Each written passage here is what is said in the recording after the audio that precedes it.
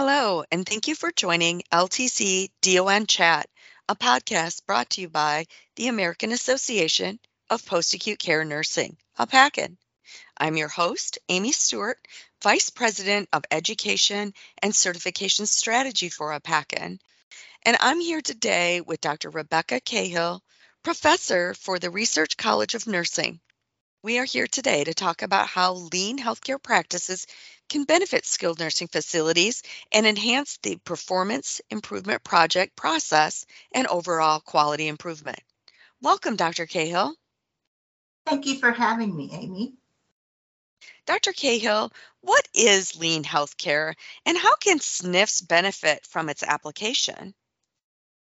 So at its heart, lean healthcare is a performance improvement methodology.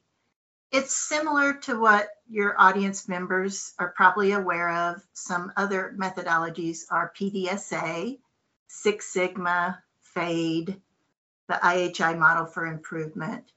So I'm sure someone is familiar with at least one of those. What distinguishes lean is it has a very intense process orientation. And what I mean by that is there's a really strong emphasis on studying the current processes and then considering what redesign is needed to produce the desired outcome. An additional focus of lean is a strong customer orientation, and not just the customer or the resident or patient who's coming in to receive the services, but lean also considers customers to be internal to the organization, such as the people doing the process and the staff that are upstream and downstream from the process. And then finally, lean also considers any third parties that are involved in the service or product delivery to be customers. So certainly in the case of healthcare, we're talking about regulators and payers are also customers of our services. Lean originated in Japan and actually has a great respect for the worker who is doing the process. And I'm not saying that we don't have a great respect for the worker doing the process, but in lean methodology, the leader shouldn't make decisions about the process without talking to the people who do the process. And then I think the thing that most people are aware of with lean is lean does have a strong interest in the elimination of waste in the processes. And it also has an interest in standardizing processes. I think some benefits to lean is that processes are the foundation of our work in care delivery. Whether we realize it or not, everything is made of processes. If we're trying to prevent healthcare-acquired pressure ulcers, there's a lot of processes that go to that. There's what are our assessment processes? What are our documentation processes? What are our reassessment processes? What are our treatment processes when we start to identify something? And so really everything we do in healthcare can be broken down to a lot of processes. And I believe you can either understand the processes that are contributing to an outcome, or you can allow them to occur randomly. And that doesn't tend to get the best results. The father of quality management, W. Edwards Deming, he had a quote which I love, and he says, if you can't describe what you're doing with the process, you don't know what you're doing. So I think that's very fitting, because I think a lot of times, we're like, yeah, we're trying to prevent healthcare-acquired pressure ulcers. But if you ask people to articulate, so what are our processes for assessment, documentation, reassessment, when we identify a stage 1, what are our processes there? And it's not quite as clear at that point. I also think that lean is really fitting for this time, because when you do focus on process and you want to eliminate waste, you're going to ultimately end up with a more efficient workplace, hopefully. And I think in this time when we're facing workforce shortages, supply shortages, certainly escalating costs from inflation, and increasing value-based payment models. Being very efficient in the processes that produce our care is very important. Thank you for that. And in addition to the things you've already mentioned, we're also under additional regulatory scrutiny. We also have additional quality measures. So I can really see how skilled facilities could benefit from the lean process. How would the facility leaders implement lean facility-wide? So my first piece of advice about that is going to be to start small. I wouldn't put the eye on the whole organization just at the beginning, and I'll explain why here in a minute. And by starting small, I mean, apply the methods to a performance improvement project that you're doing and see what results you have. And by the methods, it's a matter of process mapping out the current state. It's looking for areas of waste in the current state. It's determining root causes of the problems that you're seeing with the current state, and then redesigning the process to address areas of waste and the root causes. Additionally, by starting small, I always believe it's great to build on momentum. And so if you have one successful project, like let's say you are having a problem with healthcare-acquired pressure ulcers, and you do this project, and 6 months later, you're still sustaining these great results. I mean, that's a great way to go. Look what happened here. How can we build on this and do something else? And so I think just getting momentum going. And then I also think leaders just understanding some of the tools about being able to go to the front line. And when something's not working right, just saying, well, let's talk through what are the steps that you go through, and are there steps that you go through that don't seem necessary, or steps that you go through that you don't understand why you're doing them? I think just leaders learning how to be very inquisitive about the work that's happening can be very helpful. There's a trust that has to be built up in this new way of highly involving your workforce, but it can be done. You just have to question gently and, listen to what you're being told and really consider it. Now, on the issue of organizational transformation, it is possible, and it is the highest form of lean. Lean came out of the Toyota factories in Japan because they wanted to compete after World War II. They wanted to compete with American car manufacturers. And they said, how can we do it better? And American car manufacturers were having a lot of defects, and it was quite expensive. And so they went to their workers and said, how can we get rid of defects in the processes and things like that? And companies like Toyota are lean is fully infused in everything they do. There are also healthcare examples of organizations where lean is fully infused. Virginia Mason in Seattle, Theta Care in Washington, Denver Health, which is a safety net hospital there in Colorado, and the Advocate Health System in the Chicago area are all great examples of how lean is infused from the top to the bottom of those organizations. I had the privilege of being able to go with a sensei who is a very highly skilled lean practitioner on a consultation visit to one of these hospitals.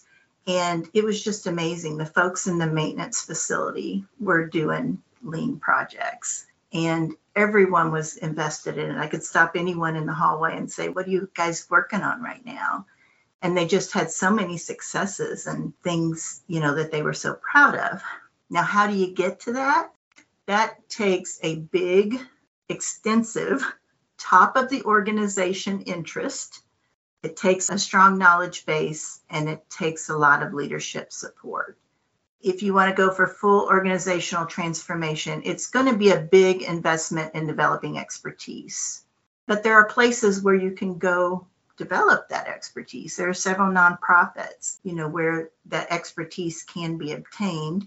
And then, as I said, I went to one of these hospitals to tour, and I was with a sensei who comes every 6 months. And this organization was like 8 years down the road, but he was just kind of fine tuning things. So it's a big investment. I think it pays off. The hospital I went to, it was actually a Baldrige Award winner, which is a very high bar in healthcare. So I encourage people to start small and not try and pull the whole potato out at once, because you might be a little disappointed if you start too big.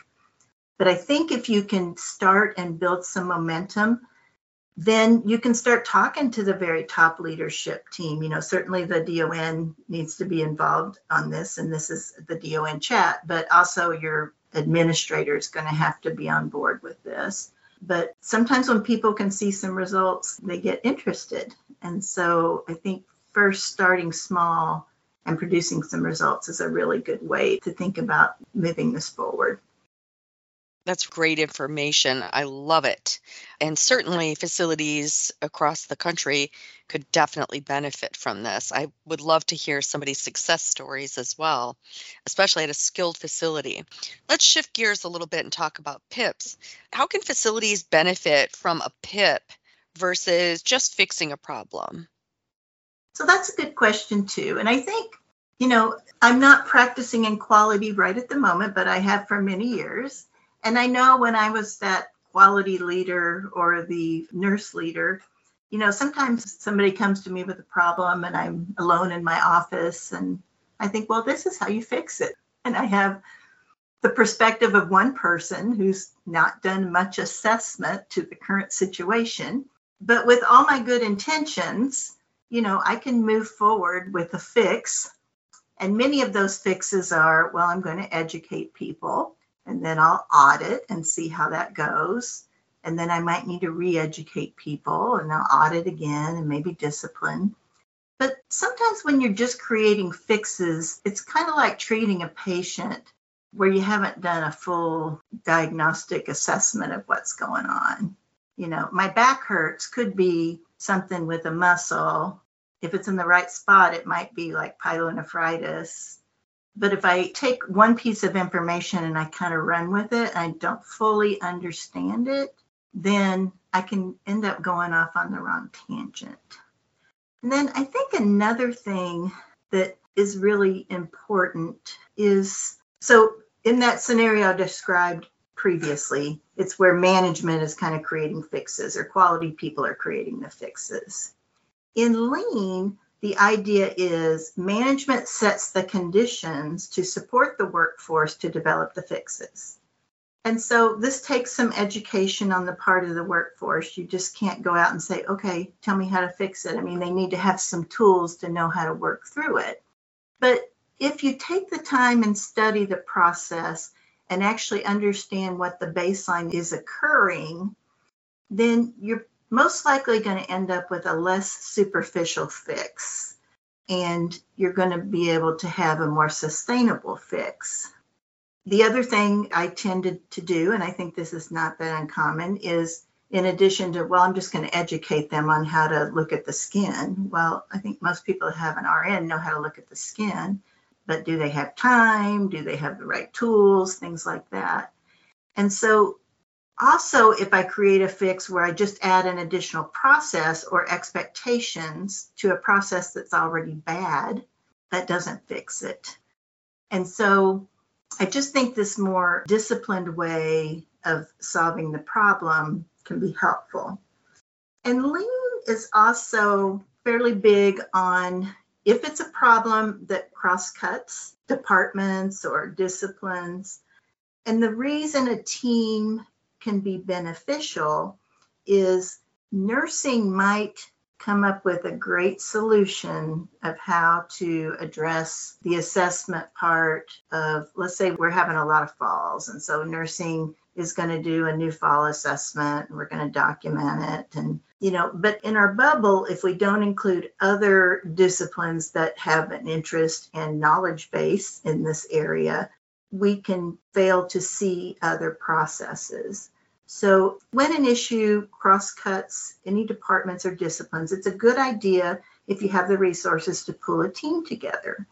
And some important things you need, though, when you do pull a team together is you do need to have someone who's skilled to walk the team through the process of studying what's happening, identifying where there's opportunities in the process, like there's waste.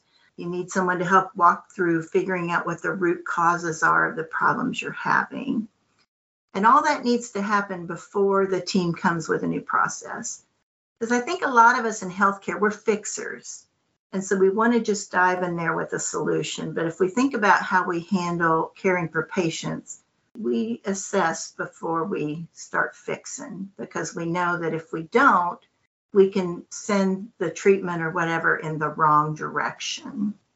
So the other thing, if you're going to pull a team together, is you really have to have the majority of the team has to be people who do the work, but they need to be surrounded with the appropriate resources and leadership support. So typically, like a director of nursing would be the person maybe who charters the team, who comes in at the first meeting, kicks it off. This is important. If you all need resources, come to me. I'll consider if that resource is appropriate, if we can come up with another resource. But you really need to empower your team to come up with solutions. Another thing, when you're pulling a team together, a great tool to have is a team charter. And on the CMS website, when you look for the CMS QAPI tools, there's a great performance improvement project team charter. And the reason I say you need a charter is because if you put a group of people in a room to address an issue such as falls, you kind of need to have some boundaries for them. We do want you to look at inpatient falls. We want you to look at injurious falls, put some boundaries on. Otherwise, people can start thinking really big, and suddenly we're introducing interventions to address if a visitor falls in the parking lot on ice, which is still a fall, but is probably not the top priority. So you use a team charter to kind of frame for the team what are the priorities and what are the measures that we're using and things like that to kind of keep the team focused. I think that's a really important part of pulling a team together. And so that's kind of my explanation of why you want to undertake a process as opposed to just fixing a problem. Some problems are simple enough. People aren't clocking in or out right or something like that. That's a just fix. But if it cross-cuts different areas, different disciplines, and even like if it cross-cuts between your professional registered nursing staff to your CNAs, you really might want to think about the team.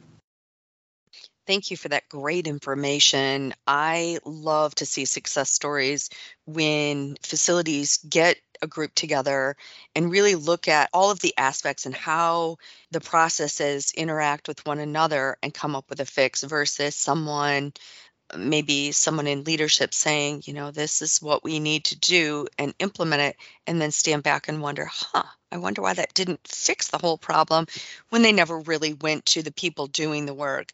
One of my favorite sayings is always include the people closest to the work when you're putting performance improvement plans in place.